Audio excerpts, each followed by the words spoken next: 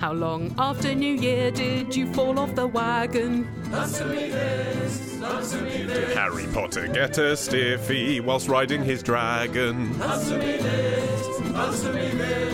Helen and Ollie, answer me this. Happy 9th birthday, answer me this. Happy New Year, Helen. Happy New Year, Oliver. Thank you. Hope it's going to be a good one. It will be an exciting one for you. It will be an exciting one for me, and I hope, listeners, it will be an exciting one for you too, although not so that you lose your shit. Because keep hold of your shit. Here is a typical email we've received over the festive season. It's from Ed in New York, who says, a drunk party guest has broken a chair. Well, actually, he clarifies, a bench with drawers for shoes, which I moved over to the table from the apartment entryway. A bench with drawers for shoes. Yeah. That doesn't sound to me like he's describing, a piece of antiquity that he has refurbished in some way so it has this new function to hold his footwear. This sounds to me like a purpose-built piece of furniture which is designed to be in the apartment entryway. Well, let's withhold judgment on that. Well, I think it's crucial to the question. Oh, you do? Yeah. He says, somehow this party guest broke one of the drawers whilst sitting on it. This is why I think it's crucial, Helen, because obviously not designed to be sat on, is it? It's obviously designed to have footwear in it. Sitting on the drawer, sitting on the bench. Doing anything on it apart from putting your shoes in it. Happy New Year, by the way. Happy... Whatever. Hey, Martin. Thanks for joining us yet again. Ed... Ed continues. Anyway, I looked at the furniture, and despite how handy I am, there is no way to fix this, and I will have to replace the furniture. I'll have to buy a new one. Why? So, God. Helen, answer me this. Can I ask the drunk party guest for financial compensation? The drawers are worth $186. Or is this petty, and is it just one of those things? I do see this group most weeks for Tea and Philosophy Club. Oh, and you don't want to cause a ruction in Tea and Philosophy Club. So I could ask him to get a couple of rounds next week and call it even. I know New York's expensive, but are 2 rounds of drinks $186? Tea as well. Yeah. I didn't know tea was $186 anywhere. It's very often $3 in the States, and they don't even put the bag in the cup for you. Also, I'm guessing at that price, which as you point out is expensive for beverages, I'd say not expensive for furniture. That for me helps sway my answer to the question, because I think if you buy something like that from IKEA, realistically you're not expecting it to outlive you. At some point it's going to fall apart. I think it might depend on what kind of guy this is. If he's someone who, when he's sober and you say, oh, excuse me, you broke my piece of furniture and I can't fix it, he might go, oh my God, I'm so sorry, can I pay for a replacement? Yeah. And feel remorse. Whereas if he's someone who's a bit arrogant, who's like, don't remember it, sorry, then maybe he's someone you want to eliminate from your Tea and Philosophy Club anyway. Yeah, and actually, of course, at a drinking-based scenario, the former character that you describe can suddenly become a loudmouth, arrogant, don't care, so-and-so, and it's just the alcohol talking. He didn't know he'd displace your shoes. This has happened in my life. Not this exact thing, that would be spooky. Very similar. Really? In 2004, we had a housewarming party for the shared house I was living in God, Peckham. is this your way of telling me that I sat on your dining table and collapsed it and you've never told me till now? I think this is a party where you came, you were lovely, and our friend John was very rude to you and then threw up in his own hand. Oh, I remember that. Yeah. But that's a side issue. I remember the party exactly. Someone we didn't know very well was renting a room temporarily off us in this house, so she invited some friends to the flat warming, and one of them threw a plastic garden chair off the balcony. It fell 4 stories onto concrete and broke. Why would they do that? And it was not someone we knew, because he was pissed and a twat. Sheesh. And pissed twats are bad people. Yeah, particularly if you're walking underneath. Yeah. And it was my housemate's mum's garden chair. She had supplied them for our house, trusting us not to destroy them. Yeah. And I think we mentioned it to the girl who was renting the room as the ambassador for her twatty friend. And she was just like, sorry. I don't think she made any serious play to replace the chair. No. And I think the friend Claire, whose garden chair it was really annoyed, but not enough to pursue the extra annoyance of trying to get compensation for a chair that she didn't fundamentally care about beyond the principle of it having been smashed. I've been in situations where it's been a party where you stay over and actually morning after, people who the night before were flamboyantly waving their arms around and smashing furniture are the next morning on their knees with a can of Mr. Muscle, just trying to make amends as soon as possible so they can leave. This is why I think you need to say to this guy, you broke my furniture. Say it in a conciliatory, kind way, and he's more likely to act with remorse. But maybe it's time to resign yourself to upgrading your entryway furniture. Well, that's my angle. Iron that is impossible to break. My angle would be don't make the same mistake and buy the same piece of entryway furniture. Get something else that isn't going to break when someone sits on it, because at some point someone will sit on it again. An entryway piece of furniture that is a bench with shoe storage is intended to be sat upon whilst you put your shoes on. Yes, I suppose it is. Yeah. Surely. If they'd moved it to a dinner table for a party, then perhaps it had more than one person sitting on it, and it's not designed for that. It's a bench. It's designed for sitting. I won't hear anything else. The point is, we both say don't buy the same one again. That would be a mistake. It's proven itself inadequate for your needs. Spend more, but get him to make a contribution. Good idea. Ed, it's the January sales. Treat yourself. Yeah, I agree. This is Will from Durban, South Africa. Helen and Ollie, answer me this.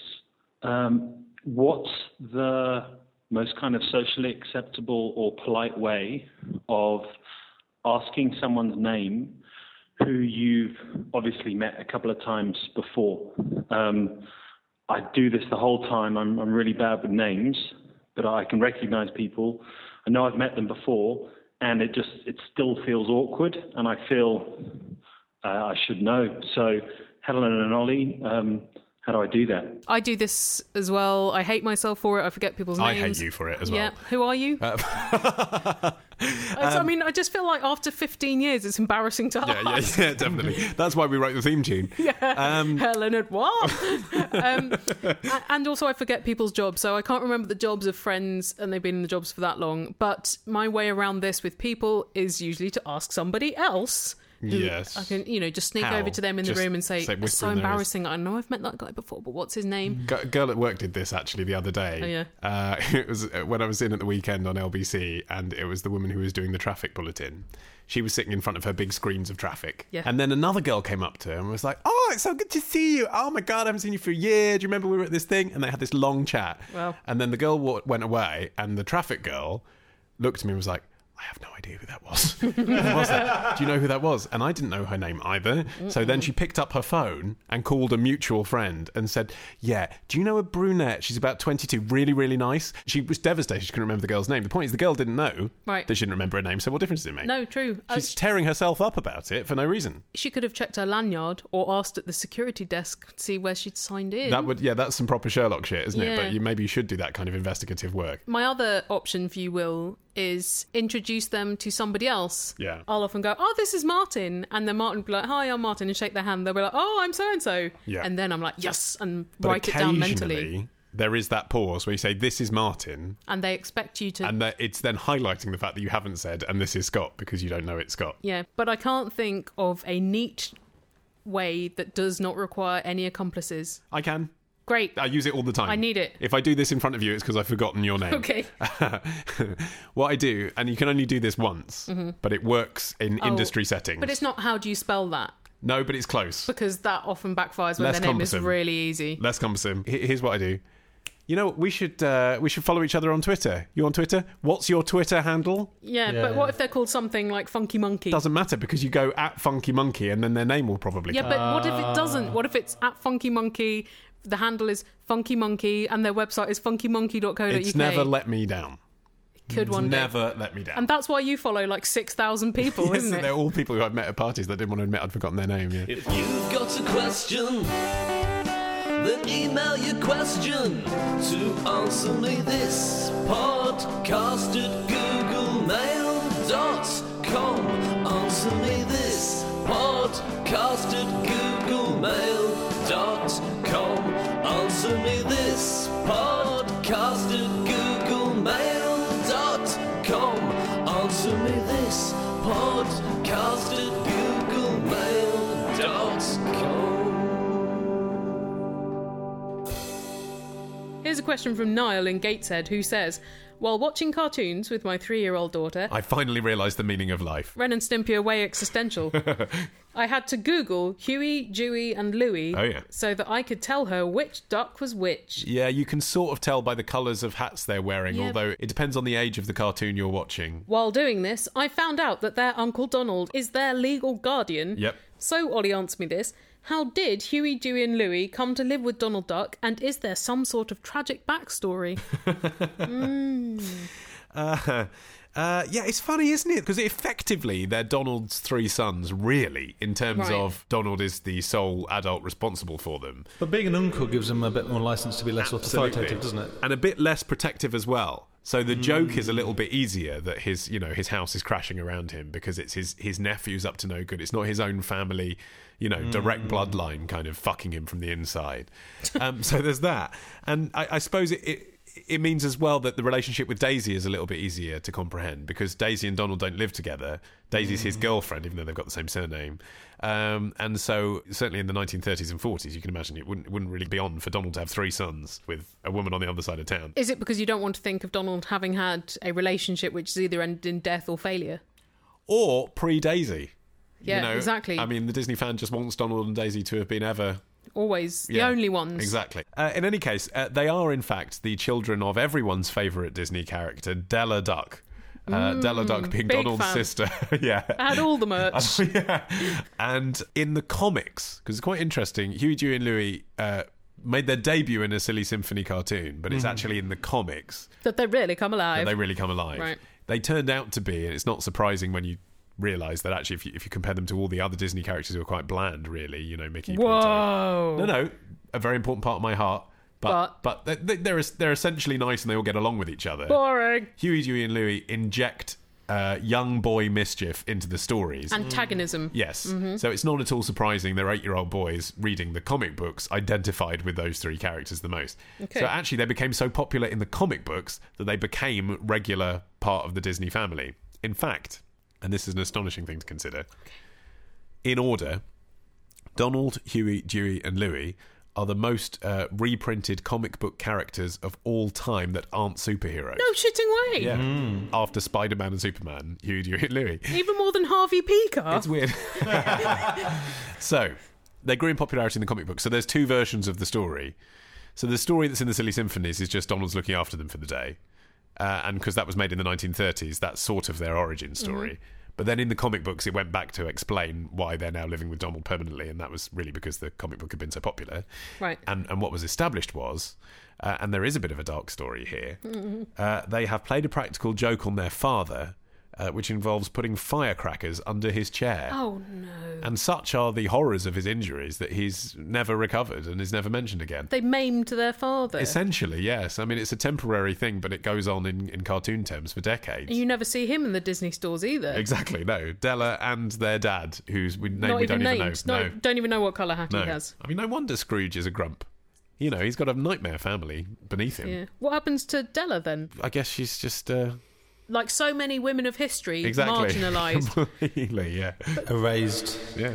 But actually, historically, it was not uncommon for nieces and nephews to go and live with aunts and uncles. I remember reading a biography of Jane Austen, and I think it was rich friends of the family or rich aunt and uncle. They didn't have any children, and it was perfectly normal, therefore, that Jane Austen's brother was dispatched to live with them. There was just a lot of child swapping. Well, in fact, in sort of novels from that era, there's always the ward, isn't there? I think of Jane Eyre here. But she was a poor ward who was an orphan, whereas this was saying even if you had a family that you could stay in, often that family would generously loan you out permanently. But also travel took longer.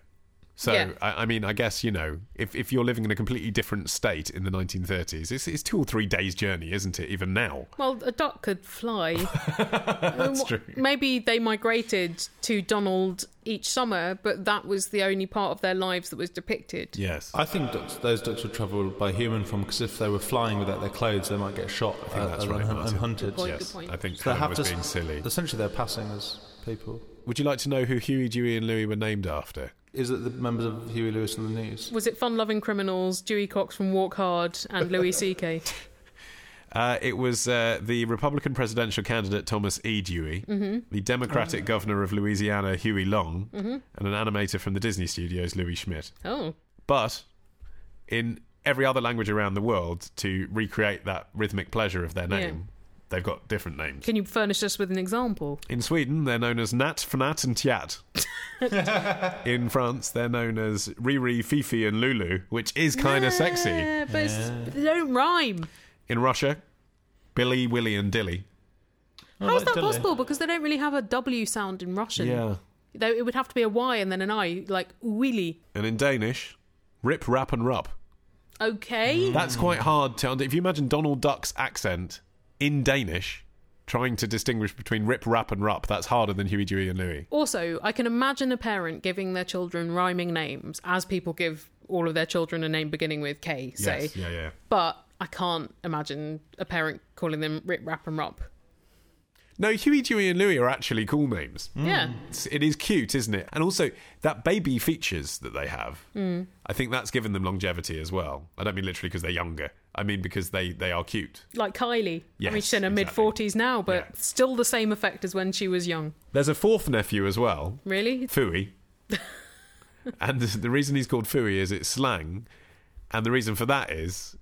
he doesn't really exist at all, but some animators put him in by mistake into a comic book. Oh, so it's a joke. Phooey is a joke. Yeah, because they were mass producing Disney comics at one stage, obviously. And there were a few bits of the comic where you're drawing a lot of ducks. Yeah, you've got a scene where like Donald and Daisy are talking to Scrooge, and Huey, Dewey, and Louie are getting up to mischief in the background. You're just crapping out ducks like an automaton at that point. That's 7 ducks that essentially all look the same, except slightly feminised or with an old hat on. Yeah. And anyway, in a couple of bars of this comic strip, there's a fourth nephew. So they decided, that's Phooey Duck. Do you think he's the dutiful nephew that goes to see his dad in hospital? He probably is, yeah. He's probably come to say, guys... you've not seen your father in years. You're the reason he's there. Let's pause now and take an intermission. And it's a clip from Answer Me This, episode 74. From way back in 2008. I think maybe episode 74 was around the time I had my gallbladder out, so maybe I'm still quite anaesthetised in it. Anyway, episode 74, along with all of our first 200 episodes and our albums and our apps, is available to buy at answermethisstore.com. And by buying any stuff from there, you are helping support this show. Anyway, we've had an email from Elliot, 14, from the seaside town of Redcar. Lovely town to live in. What a lovely name for a young man. And how nice to be near the seaside. Indeed. Just the existence of Elliot has made me excited. Oh, good. And a red car. Toot toot. Elliot says, Ollie, answer me this. What is the use of a hooked hand for a pirate, really? Wouldn't it just get in the way? Wouldn't a series of attachments be easier? I suggest a telescope, a sword, a fishing rod, and a selection of cutlery and crocodile repellent spray. To be honest, a sword would be the best thing, because you could also cook your dinner with that, couldn't you? What about a whisk?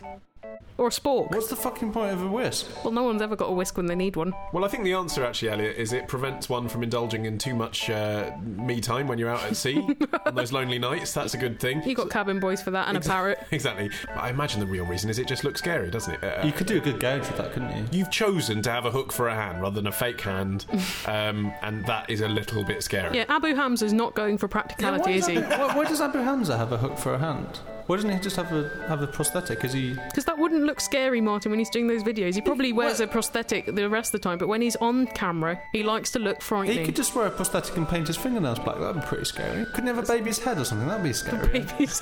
Baby's head.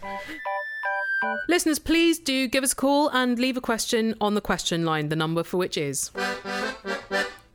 02081235877. Or you can Skype Answer Me This. Hello, this is Verity and Ian calling from London. Helen and Ollie, answer me this.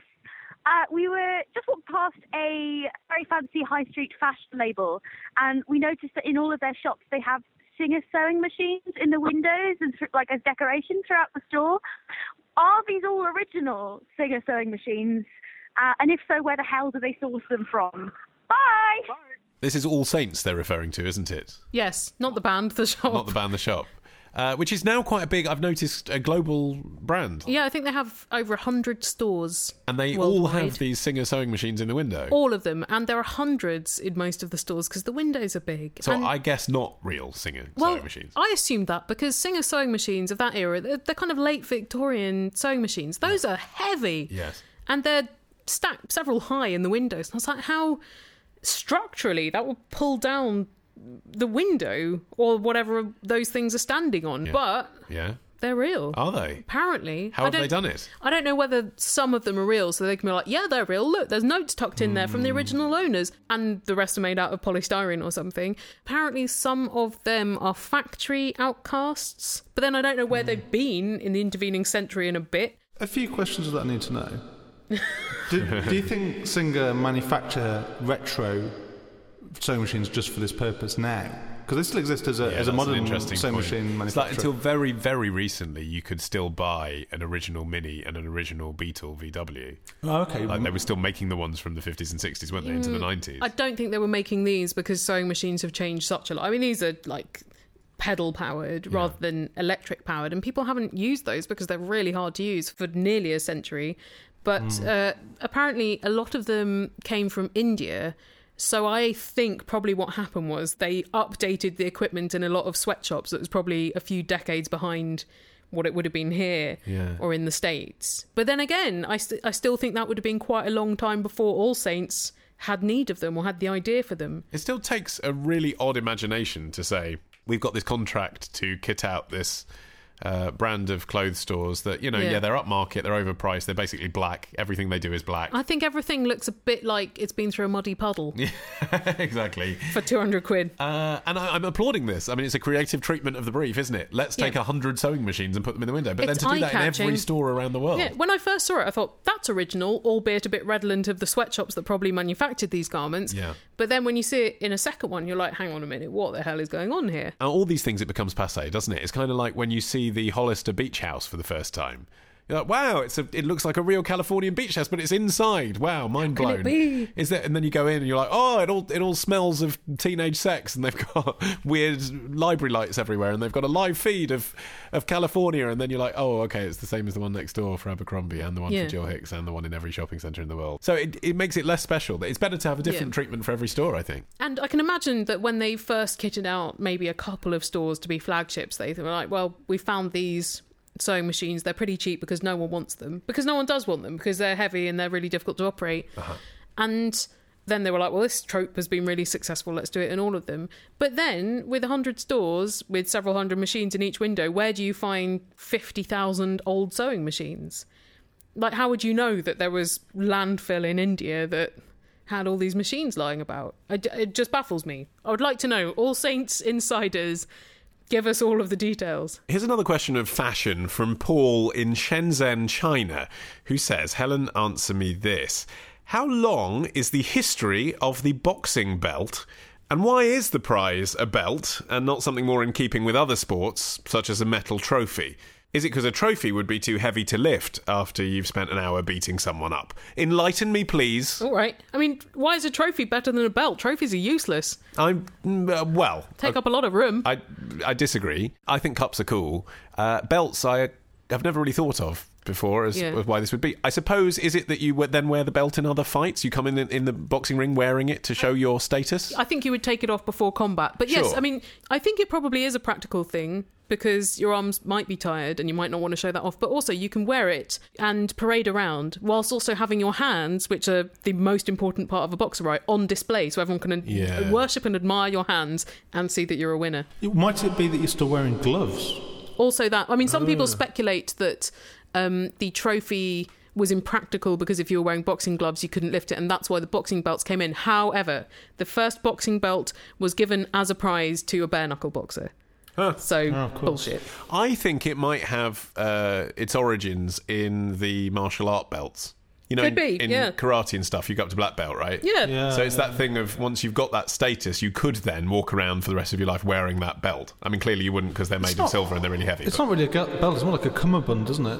When the boxers, you'd think, would be the last people that would need to hold their flabber. I mean, really, it's more like a girdle, which was traditionally worn by women. I think if they said it's meant from whalebone. the heavyweight winner of the girdle of the year, that probably wouldn't be quite so desirable. But anyway, the first boxing belt was rewarded by King George III in one of his periods of lucidity in 1810 to Tom Cribb, who reigned as the bare-knuckle champion of England from 1809 to 1822. It's interesting that even monarchs back then, it was okay to say they like boxing, because the thing with boxing is, I know people listening and be like, oh no, boxing's a sport and it's, you have to be a great athlete and there's a lot of mental agility, and I'm sure all that's true, but it is still two men hitting each other. So there has been a check and pass, hasn't there, where people have pointed out this is quite a brutal sport of two men hitting each other, or and sometimes women, but mainly men.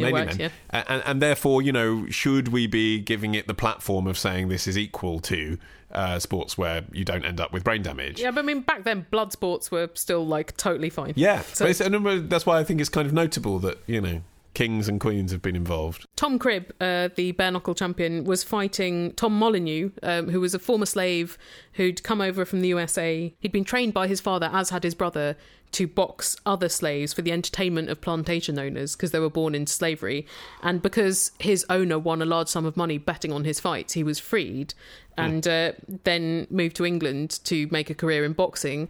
And so he had this fight which went for 35 rounds with Tom Cribb. Wow. Like just on and on. Everyone was expecting Tom Cribb to beat Tom Molyneux pretty fast, but it just went on and on and on. And by the end, he may have broken his hand, which explains why he lost. And then he died of alcohol-related liver failure when he was only 34. Well, whatever he achieved in his life, Helen, he didn't go on to invent, quote-unquote, a flat iron grill. So that's why George Foreman's better. Well, it was difficult to invent things with plugs in 1810. One man achieved great things in boxing and went on to develop a grill. The other one died. Who's better?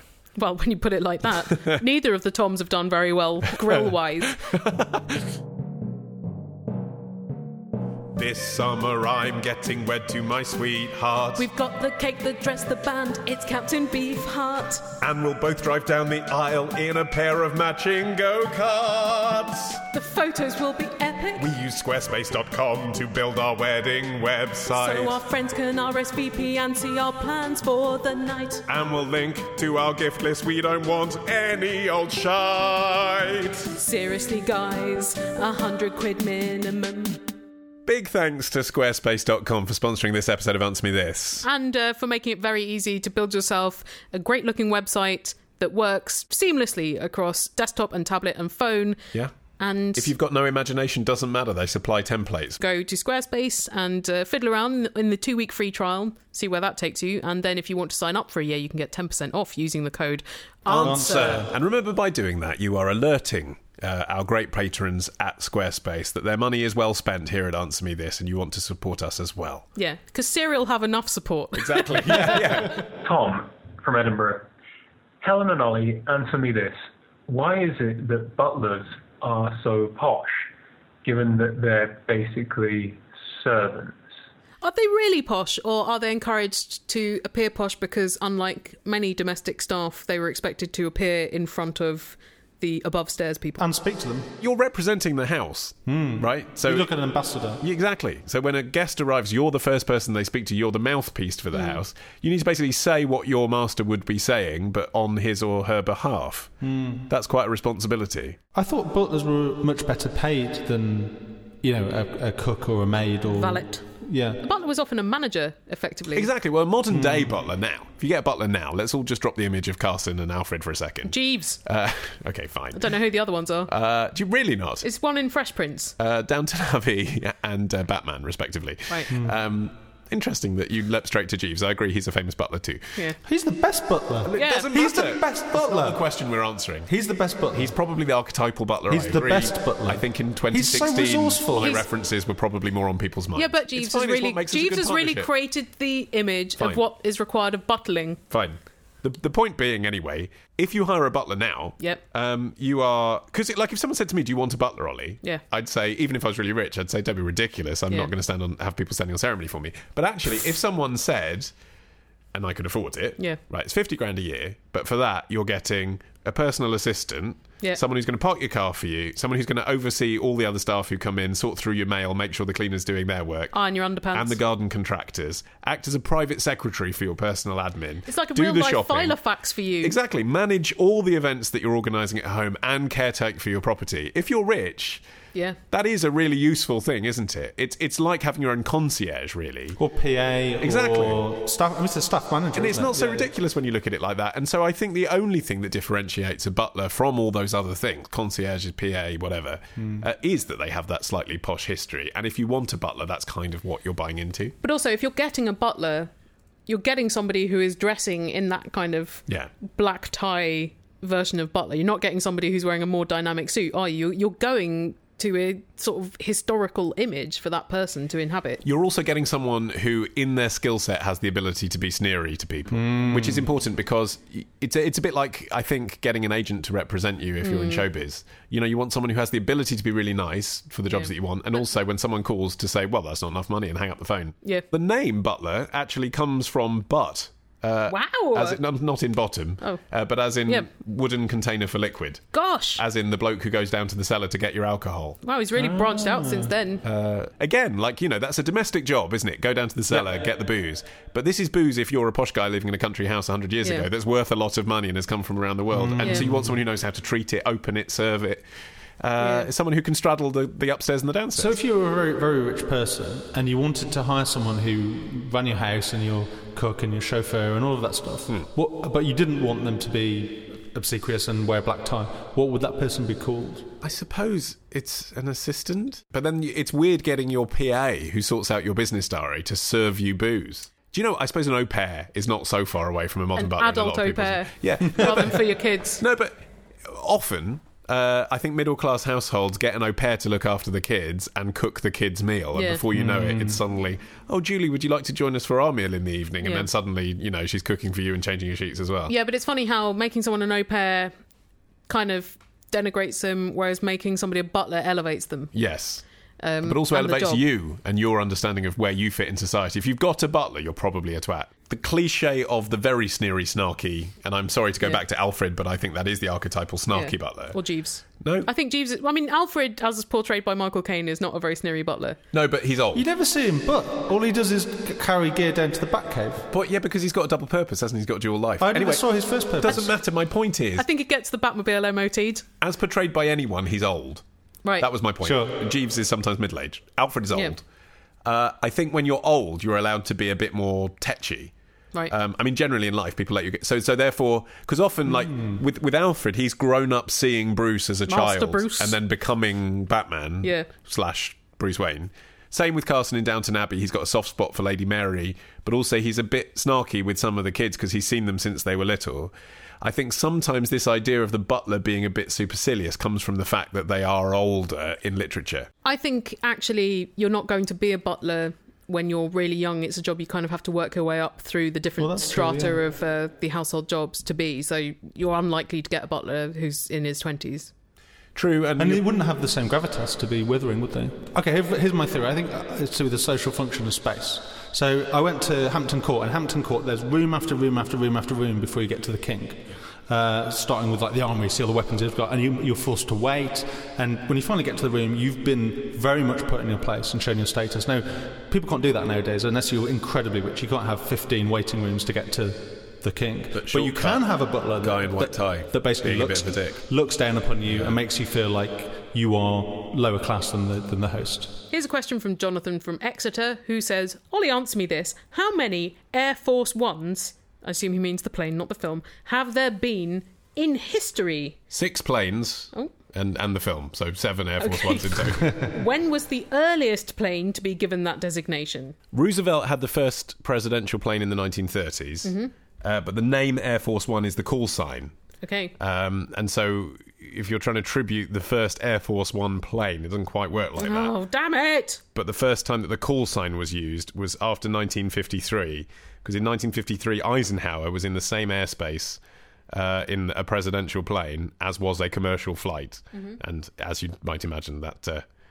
really set the shit up them. So they thought they'd give it a name. So from then on, whenever the president's been on a non-commercial flight, it is Air Force One. Is anyone else allowed to use Air Force One? Just the president? President and guests. Yeah. Very select guests, mind you. The Queen's been on it, Cameron's been on it. But the Queen couldn't borrow it if Obama wasn't using it. I reckon the Queen could borrow it. I'd lend it to the Queen, wouldn't you? I'd trust the Queen. I wouldn't trust it to Putin, that's for sure. Oh, the Queen's just going to drink all the drinks. And is it like a normal private plane, or is it super souped up? What do you think, Helen? It's flying the most powerful man in the world. Yeah, but like... You would take the opportunity to soup it up, would you not? I guess. What has it got? Rims? It's got seat-back televisions everywhere. Until JFK, mm-hmm. Well, I mean, specifically until Jackie O, really, mm-hmm. It was decorated like a normal Boeing. Mm-hmm. But Jackie O was like, you're the president, can we get some decent curtains in here, please, if that's all right? Yeah, but I was wondering whether it had any special, like, armour or... Yeah, of course it does. It's a military... Right. It's a military jet. Right, so it's a military jet on the outside, done up to look like a private jet, and a bit like the Oval Office on the inside.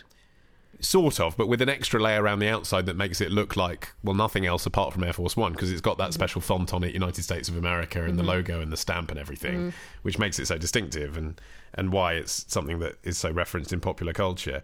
But actually, for a long time, from 1962 to 1998, there was pretty much one plane that lasted all of the presidents from Kennedy to Clinton. That's good effort. Planes last a long time. It doesn't fly that much. What did Clinton do to it? I know.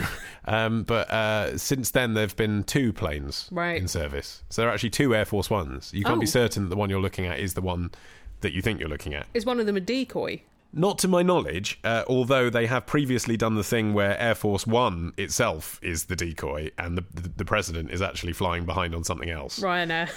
Yeah. Well, Clinton did that when he flew to Pakistan. Right. He was on an unmarked Gulfstream plane. Oh. And then they had Air Force One flying ahead just in case anyone wanted to have a pop at it. God, that would really suck, wouldn't it, being the people who are on Air Force One at that point? The president doesn't trust his life for this plane, but we're okay. Yeah, exactly. Helen? Oliver? Though life is full of questions, there are answers you must know. 1. No, it will not fall off, but moderation in all things too. Yes, there probably is, but we won't find out in our lifetimes. 3. Most people prefer Connery, but my personal favorite is Dalton. 4.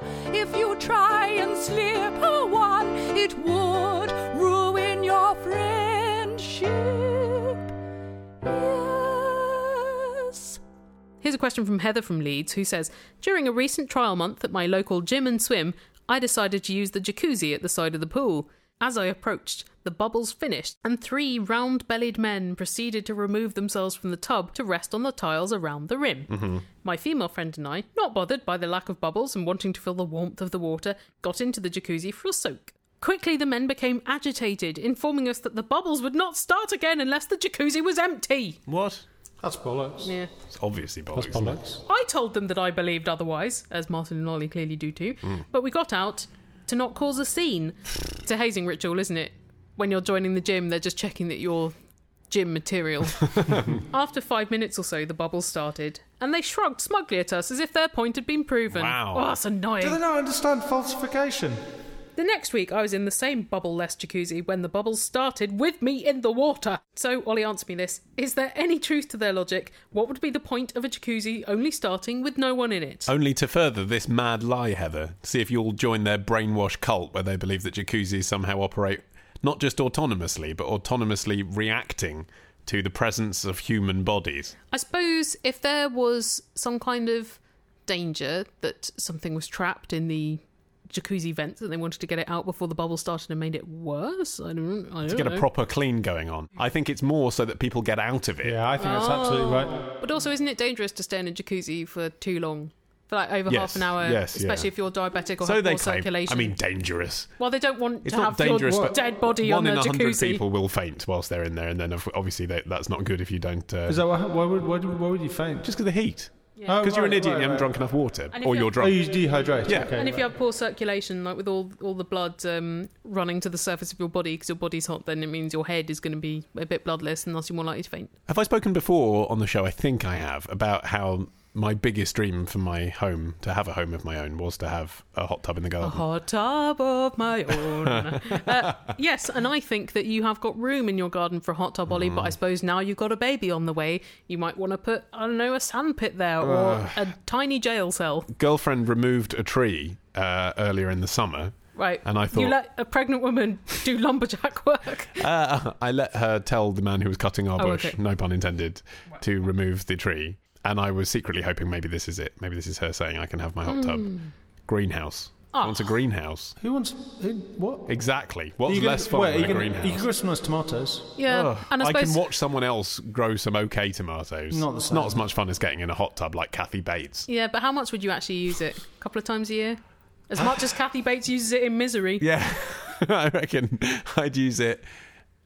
Seriously, I reckon I'd use it 6 times a year and I'd be happy to pay the money for that. Yeah, but you could just go to a spa. How are you about socialising with the people in the situations? I mean, was it Inverness we're in? And there's a very nice jacuzzi. I got chatting to really handsome fellow who was sat in there with me. You did score with a really handsome fellow was when lovely, we were in wasn't he? Inverness, and I was editing the podcast, and you were pulling. He was great. Jacuzzi. How long did you spend in the jacuzzi with him? Oh, I think a cycle. Oh, so just 12-minute bubble. Something bubble like race. I mean, Yeah, that's yeah. enough to both get off. The whole way through this section, we've used, as people do with Hoover, for example, we've used Yeah. the brand to Yeah. mean hot tub. But Chances are it's not a jacuzzi. Chances are it's just a hot tub. I think jacuzzi has transcended. It has. It's become the generic term. Did you know the Jacuzzi brothers, who developed the jacuzzi technology, were actually working in the aeronautics industry? I didn't. They created something like the first closed aeroplane for the postal industry or something. Wow. In 1920 Wow. something. The letters kept blowing away. And the jacuzzi bath was a side project of one of the brothers because his son had rheumatoid arthritis. Wow. And they had a spare aeroplane propeller. Yeah. It was the same technology they used in the Brilliant. air pump, so they put it into a bath. Which is nuts when you think about it, but actually brilliant. Well, listeners, this brings us to the end of this episode of Answer Me This. And actually, because Ollie's baby is due out this month, January 2016, Yes. this is the penultimate episode before we take 3 months off for paternity leave. Well, I say it's 3 months off for paternity leave. Ollie's like, I'll be fine in a few weeks. I need longer than a few weeks to absorb the fact that he will be responsible for a human being. So you're effectively getting maternity leave for Ollie's son. Well, that's how it works now, isn't it? Thanks Yeah. to the Lib Dems, we can share it. we're colleagues. Also, I need a little break from this show because I've spent so much time over the past 9 years in front of a computer screen editing that, according to my GP, I have a vitamin D deficiency. So there we Is go. that true? Yeah, I was diagnosed a couple of weeks ago. So there Oh, we go. wow. It's Yeah. a joint effort. I'm having a baby. Helen needs a break. And some vitamin D. We did used to, when the show was weekly, take 3 months worth off of time off every year Yeah. anyway. Without even having a baby to show for it. It's just that we did it in 3 batches of 1 month at a time, whereas now we're doing it all at once. But we will come back. This is not going to be like the Bugle, is it, Helen? We are coming back. Sure. We are coming back. Don't do that because they'll freak out. We are coming back. Anyway, we will be here in 2 weeks' time for a final pre-break episode of Answer Me This. If you want to send us a question, our contact details are on our website. AnswerMeThisPodcast.com, whereas ever you can follow the links to buy stuff from the Answer Me This store, including our classic episodes, the first 200 episodes of the show, and much else besides. It just remains for us to say thank you very much to Squarespace for sponsoring this episode. And let's see which comes out first, next episode or Ollie's baby. Ooh, tension. find out Place your bets, soon. ladies and germs. Bye! Helen